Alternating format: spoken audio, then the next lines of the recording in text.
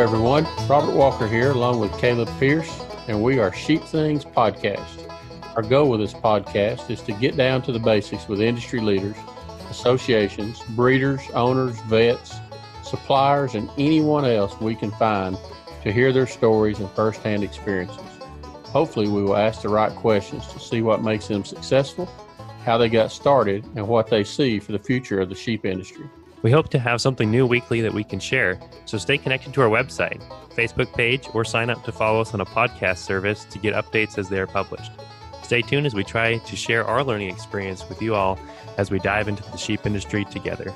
Welcome to Season 2, Episode 1 of the Sheep Things Podcast. Thanks for listening in to our second season as we launch this season with a unique episode and a unique interview with Sara Gibson, who is fairly new to raising sheep. This is their second year. They started in 2018. We wanted to change it up a little bit. Throughout season 1, we interviewed a lot of people that had many years of experience in sheep. We have probably centuries of combined experience in that first series of podcasts. But we thought we'd break it up a little bit and have somebody that is fairly new on. We've gotten a lot of questions from a lot of those of you who are new, and Sara had sent in some questions. And so we thought, why don't we do an episode with somebody who's new and get the perspective of somebody who's trying to learn. And so that's exactly what we did here. So listen in as we talk with Sara Gibson and talk through some of her questions. So Sara has 100 sheep, 70 sheep? Yeah, that's right. We've got 99. 99. Total head 99. or ewes or breeding stock? That's 99. Well, so there's 96 ewes and 3 rams. Oh, wow. Nice. Yeah. That's great. Yeah. And so she asked, hey, you want to do a newbie podcast, and we get to talking. I'm thinking, man, 100 sheep, you kind of stepped off into it big time. Yeah. So her assignment was to make a lot of questions that she had. Uh-huh.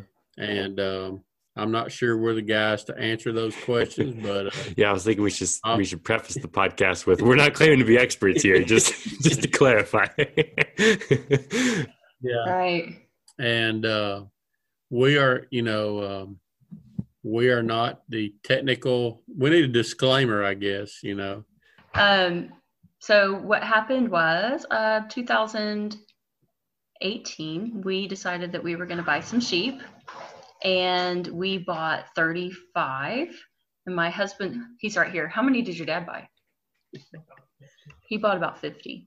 And his were like sale barn sheep that he thought looked good. And the 35 we got were Katahdins they were not registered, commercial Katahdins, probably Katahdins. Okay. And so, they're white sheep and they fit the description to a certain extent as far as we knew. And so this is what we've got. And so that's 85 sheep. In Robert's world, that's white sheep is thin. Yeah,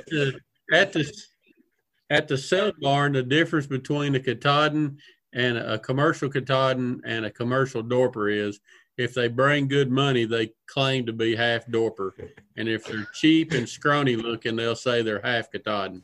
Oh no! And it's the same sheep, but my husband loves that. He's laughing. Yeah, that's how they determine what breed they are.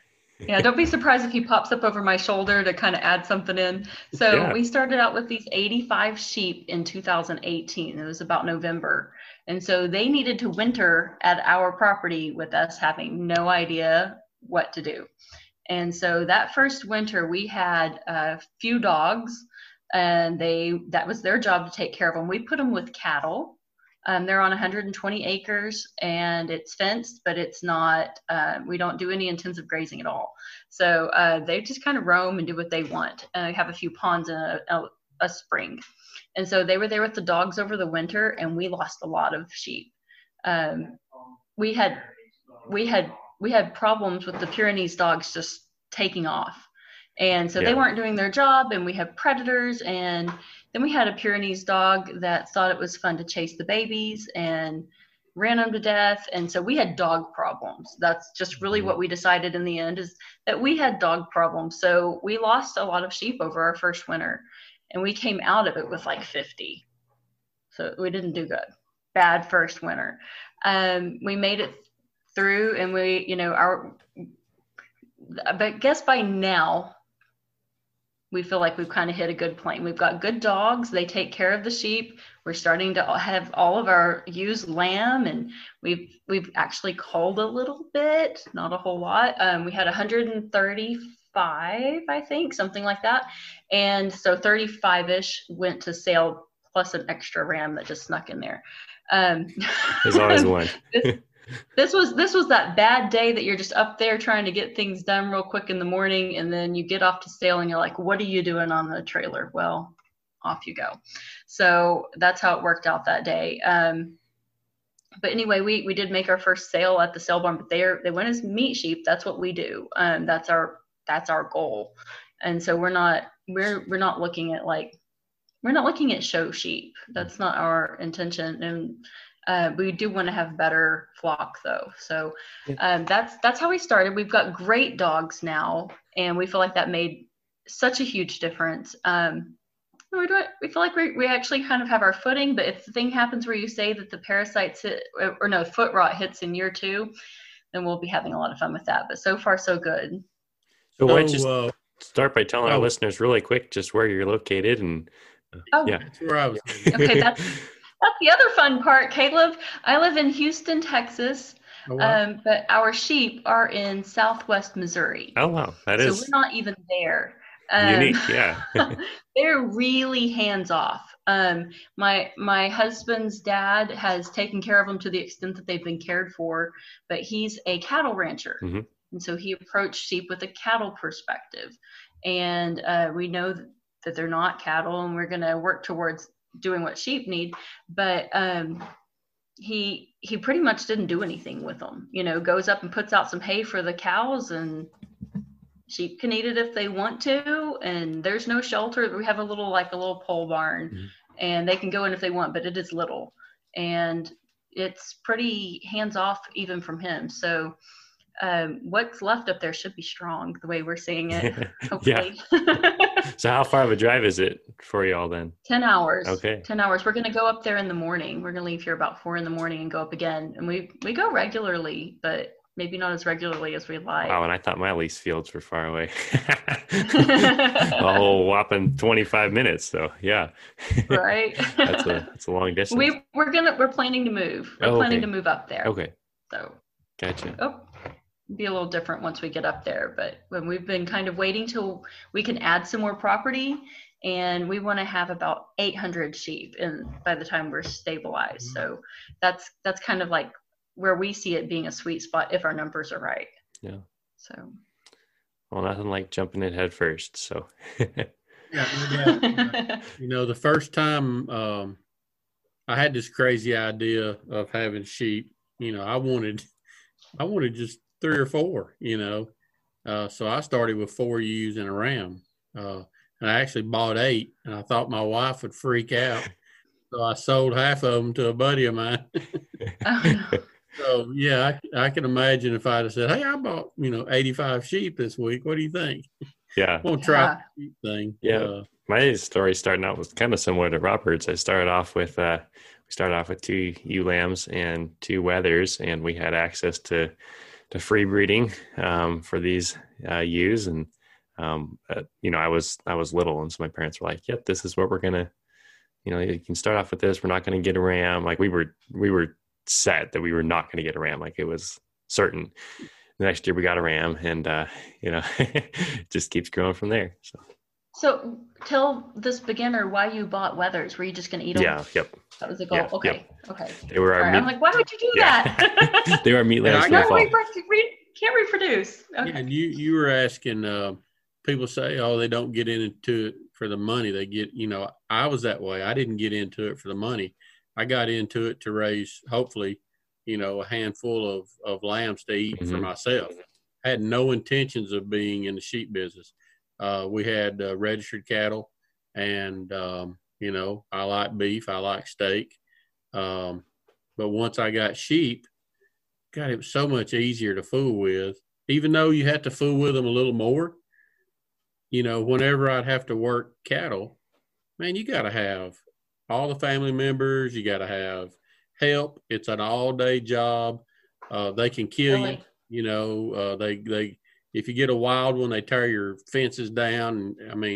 And with sheep, it was like, you can't knock me down. I'm bigger than you. So it was. I knew that at some point I was going to be. Me and my wife were going to be empty nesters. Our kids really weren't into farming anyway. And so at some point you got to find something you can do by yourself. And so I got rid of the cows, Yeah. And for me, my kind of dream growing up was always to raise cattle. And sheep were kind of the first step for a smaller version of Caleb. To try raising before jumping in head first with cows. And it's the gateway drug. And I've loved them so much. I've stuck with them, and I would rather actually raise sheep now than cows. Cows, certainly have their place. And I think you can really have some success when you do both, because they complement each other really well, especially on the parasite front. But if I had to just pick one, I'd stick with sheep at this point. So, yeah, and I guess if I could have, bought 85 or 90 sheep and sent them, 2-day drive away for somebody else to take care of, I might have done that too. Thank you. That's the way to do it. Yeah. Yeah, not everyone has that opportunity, but so we bought property that had belonged to my husband's father.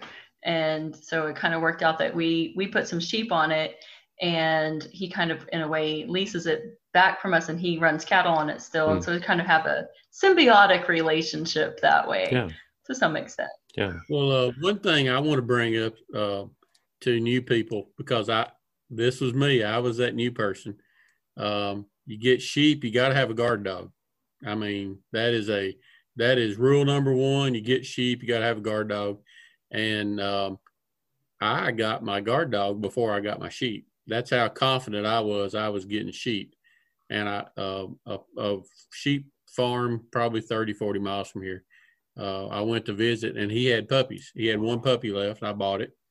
And the deal was, I would buy the feed, and he had to keep it for 30 days. That gave me time to find some sheep.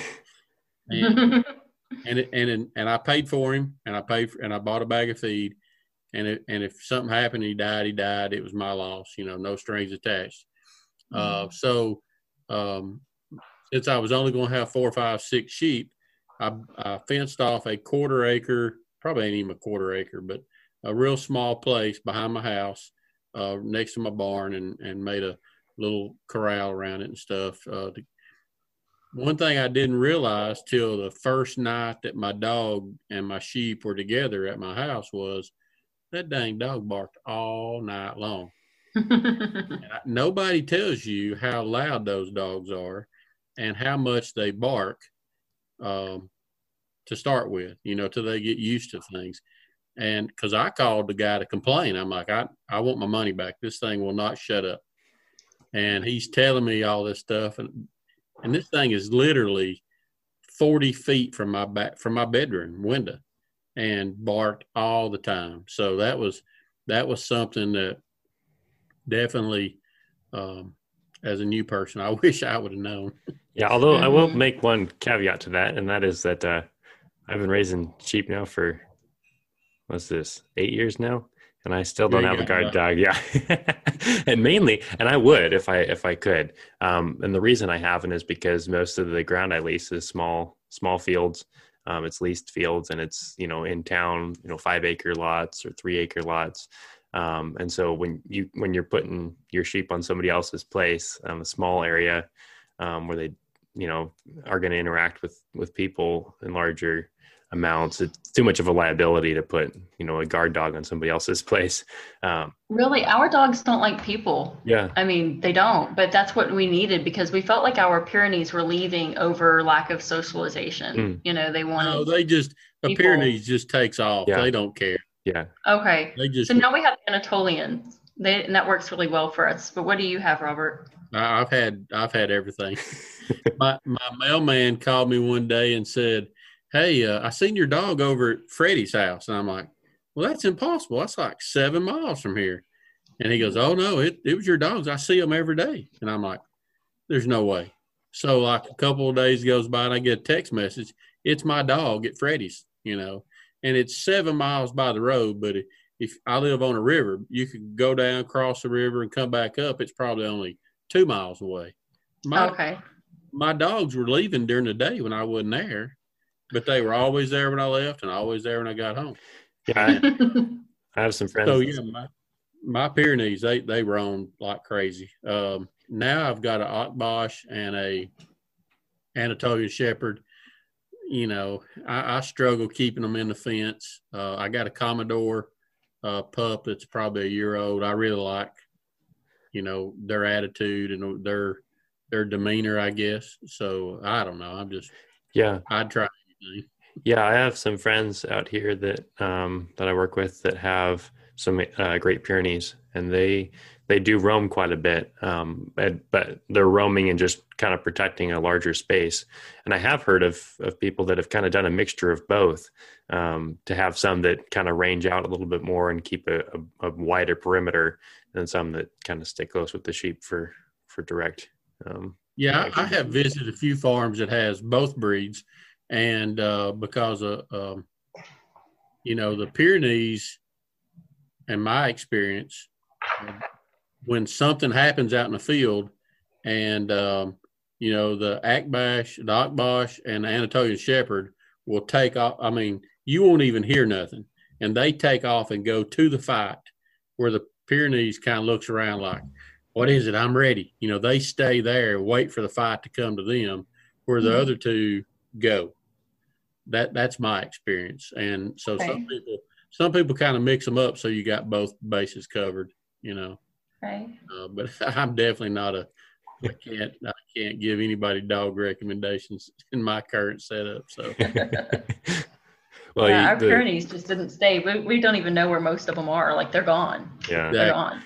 Yeah. So we have problems out here in the West with, because our range producers out here, they're running lots of guard dogs out on the range with their bands of sheep. And, there's people that will go out on these public lands and see the dog and they think, "Oh, poor little dog, it's lost." And they'll take it and bring it to the shelter. And that happens really frequently.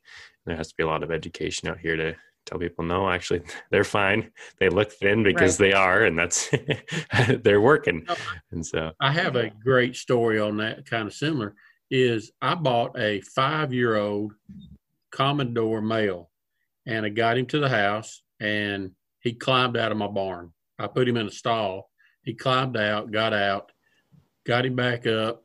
He got out the next day and just totally disappeared.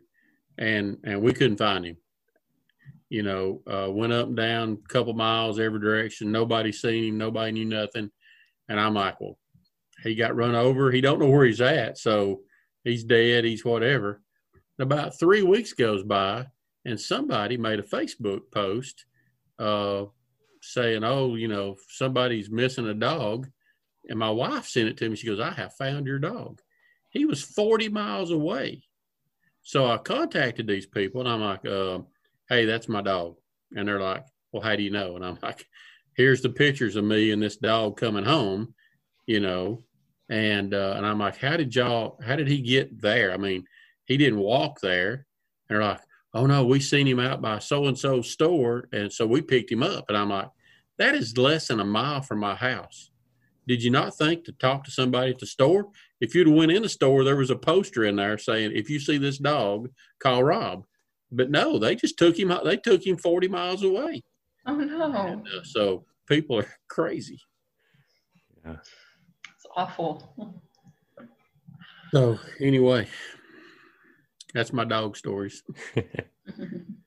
Well, so I think, I guess to kind of jump into the purpose of this podcast, Sarah, the reason we really are excited to have you on is we've throughout this podcast so far, have had people with a lot of experience, years of experience, decades of experience, and people that are here to educate Robert and I on what to do.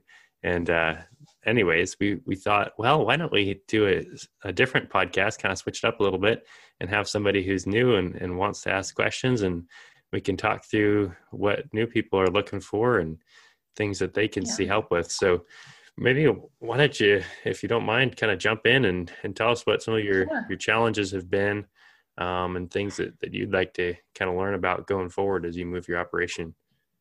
Yeah. Okay. Well, one question that we've had, we've started off with, like we said, sale barn sheep and sheep that we were pretty sure were Katahdin, that we bought from a farmer who said he had Katahdin sheep, and so that's what we have in our flock. And I'm wondering, there's been we look at people's posts and look at all these, we have not been into NSIP at all, obviously. Okay.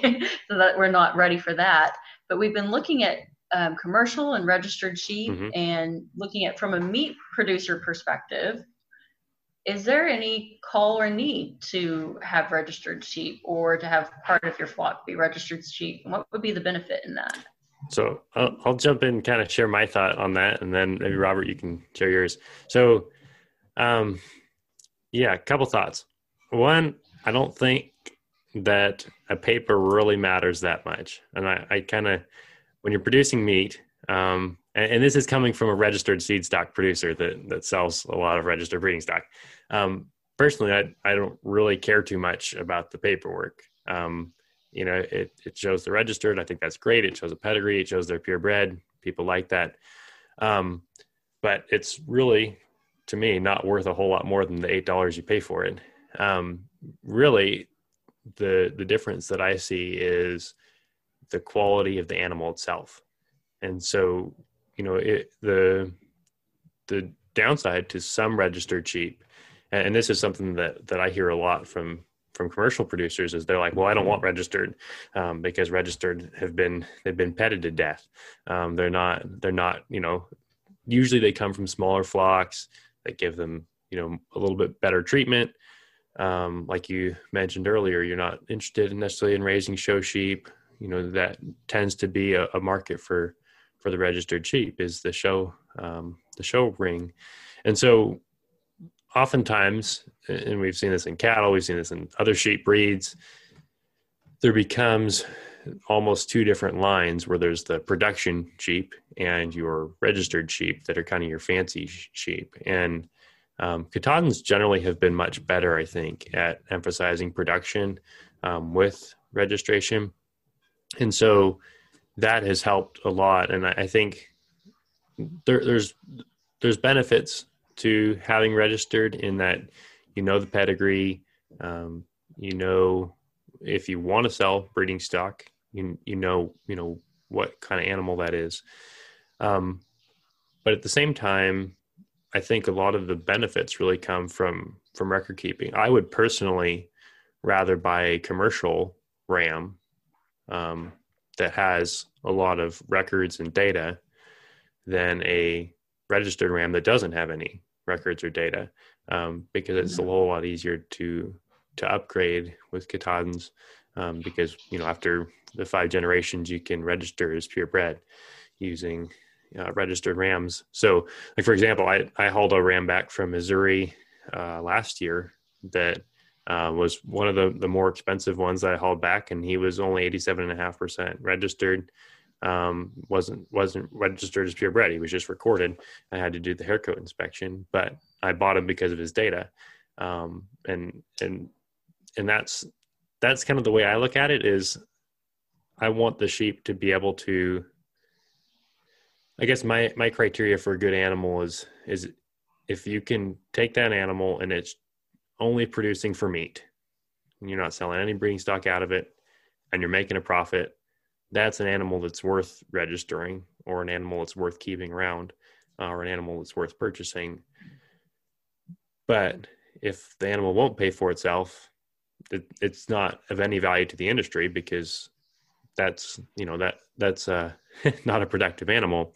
And I think typically what you see with a lot of seed stock operations with cattle, with sheep, kind of the whole purpose of a seed stock operation typically is to provide genetics to eventually make their way into the commercial industry, to benefit commercial producers. That's why seed stock producers exist, and they sell a higher proportion of rams than they would need if it was just flocks raising purebred animals, because those rams move into other flocks. So for example, out here in Idaho, working for the Wool Growers Association, we have members that are pretty much their primary business model is, a commercial range operation where they basically buy all their rams, or a significant portion of the rams, and then they just use those what they're used. They don't keep back replacement rams. They buy those from an operation that specifically focuses on raising rams to be productive for them. And so, I don't know, that's kind of my thoughts generally, is that the benefits of registration really come when you're selling breeding stock.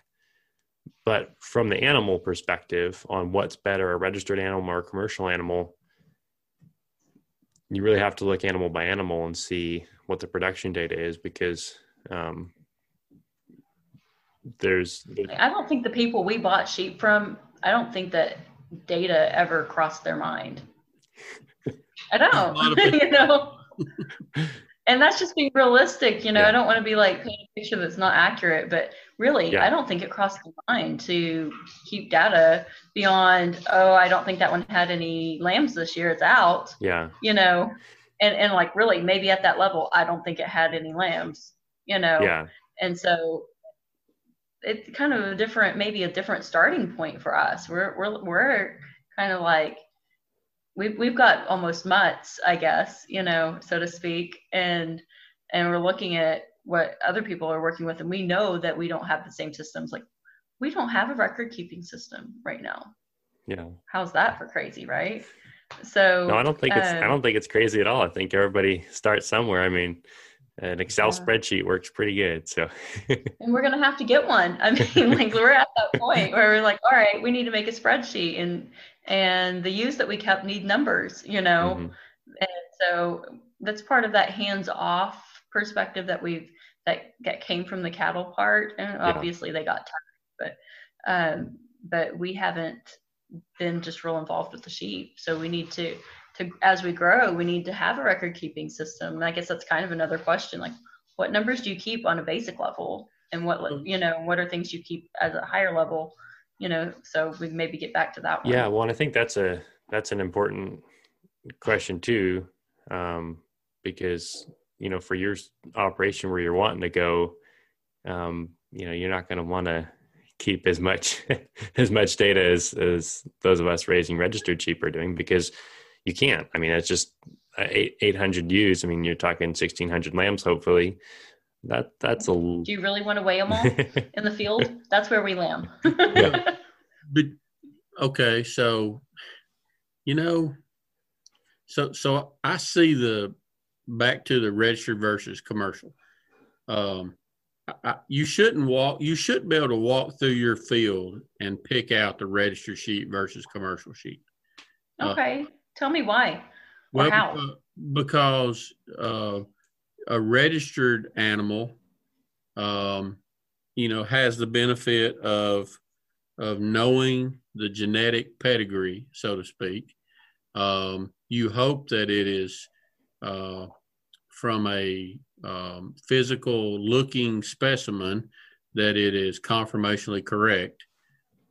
The commercial animal has the advantage of being able to breed to whatever you want to breed to make a better animal.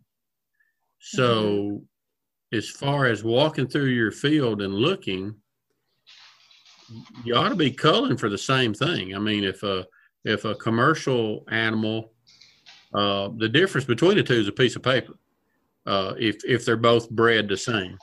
So for example, I have a bunch of friends that did exactly like you. When I told them how much I gave for my ewes, they horse laughed me, because they can buy used for $100 all day long. And they did. And, you know, it just put me that much farther. You know, I started out with better stuff. And so it was a quicker to get to where I wanted to be. Now that I have more data over the years, now I can cull, and currently I'm only registering my ewes when they hit year and a half, 2 years old after they've lambed. If I don't like their lambs or they don't do a good job lambing, they don't get registered, you know. And this year, Caleb broke the ice before that I'm experimenting again. So I have a couple of different rams, different breeds, and I've given them to my bottom percentage of ewes. So I'm not raising registered sheep with them. I'm trying to make them better than what they are with commercial sheep. So I'm trying to make a better animal for me to raise meat lambs with versus just keeping them registered and not changing anything, you know. And technically, you know, I could probably spend a couple more years and keep getting better NSIP rams and keep making them better. But I don't want to, I only want to raise breeding stock out of my top 25% of my animals. So if 100% of my animals are registered, and it's okay if you got 30 or 40 or 50 ewes, that's no big deal. But like you're saying, you want to get to 800. I want to be 300 or 400. So at 300, my top 25 ewes is the only ones I'm interested in keeping breeding stock out of. I do not want to keep a breeding stock out of something that's not in my top 25%, especially Right. So the rest of those animals I get to play with to make better meat lambs or better mamas. You know, this year I'm playing with two different rams and they're totally opposite. One of them is to be a more maternal, have more lambs, and the other one is, I really don't know. I'm just experimenting. I will just find out, you know. So, and I think that's the great thing about commercial too, is you don't feel constrained by, oh, I've got this paperwork. It's going to be a waste if I breed it to a, you know, animal of a different breed and I don't get a purebred lamb because I'm not getting the full potential out of it. Whereas with commercial, you're like, I'll just breed it to whatever the best sheep is and exactly. And get the combination that I need. So it's now the advantage to registered though is the predictability of that breed. So if, for example, I bought some Dorset wool sheep, I don't know, a couple years ago on a whim. I bought 10 or 11, and I knew that I would have half wool or mostly wool. You know, it took, I'm on my third cross now back on a Katahdin, and it still had I kept one ewe and it's still woolly. So the predictability by having full-blooded sheep, registered sheep, is, you know, you can count. You got a pretty good idea of what you're going to get versus, you know, if you go to the sale barn and you bought, I don't know, 50 ewes, like you said you did, you don't know what you got. You don't know if they'll be, you know, two-legged, four-legged, horns, no horns, wool, no wool. You really don't know.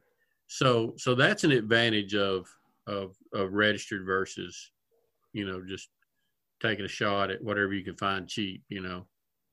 Yeah, and go ahead. Oh, I was going to say, and I think the clarification too is, I think oftentimes people in their mind think commercial, cheap, registered, right, expensive. And I think oftentimes, I mean, you know, for rams, we might only be talking the difference of, you know, $300-400. And that can make a big difference. I mean, you figure if that ram, if you use them on, say, 100 ewes, and let's say your lambs average, you know, 5 pounds heavier because of your ram, that's 500, well, that's 1,000 pounds extra lamb, just by using a different ram. And so, switching to a ram where how he's going to produce is going to benefit you a lot more. And I think in some ways it can actually become registered sheep can actually become the less expensive option, if you will, in the long run, because the commercial ones can cost you more in production inputs in comparison to your outputs, just, standard business equation of revenue minus expenses.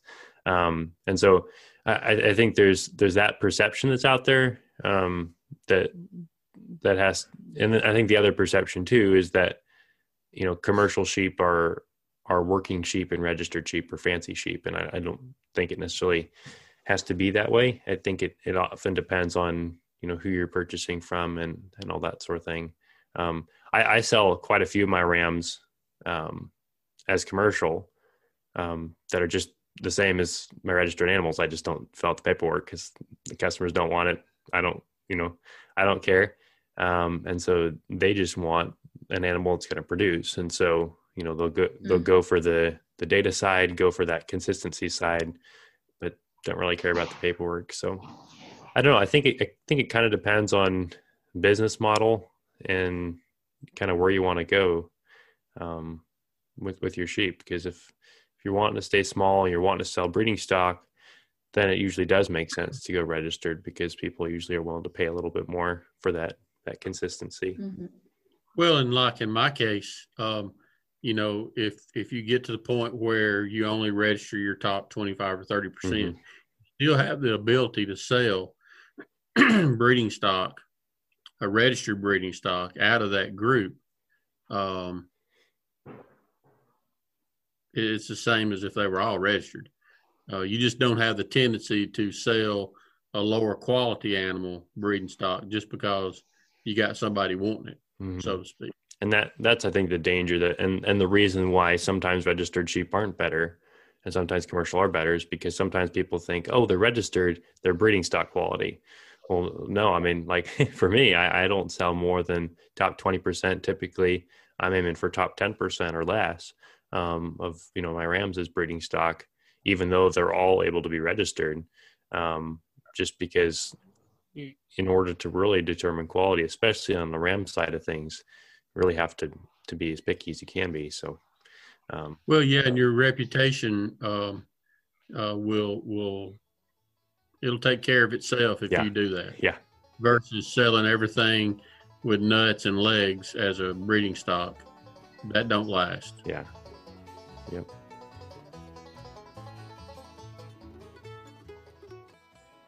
Okay, guys, thanks for listening to season 2. Our first episode of this season was Sara Gibson, who's in Southwest Missouri, I believe. And she started sending us questions, and we stuck her right on a podcast to let you guys hear the same stuff that we hear on a regular basis. And so she's fairly new to sheep, and man, I can so relate to Sara's questions. She wants to grow her flock, and she jumped in feet first. So we kind of got more technical than she thought we were headed, and I did too. I thought we were going to be pretty basic, but that's how we roll. I mean, one thing leads to another. So look forward to listening to our next episode, maybe another with Sara. So we'll get her on at another time with some more questions, and hope you guys enjoy. Thank you. Thanks for listening to the Sheep Things podcast. Stay connected to our website, Facebook page, or sign up to follow us on a podcast service to get updates. We want your feedback, so you can email us at podcast@sheepthings.com for suggestions or comments. Thank you, and see you later.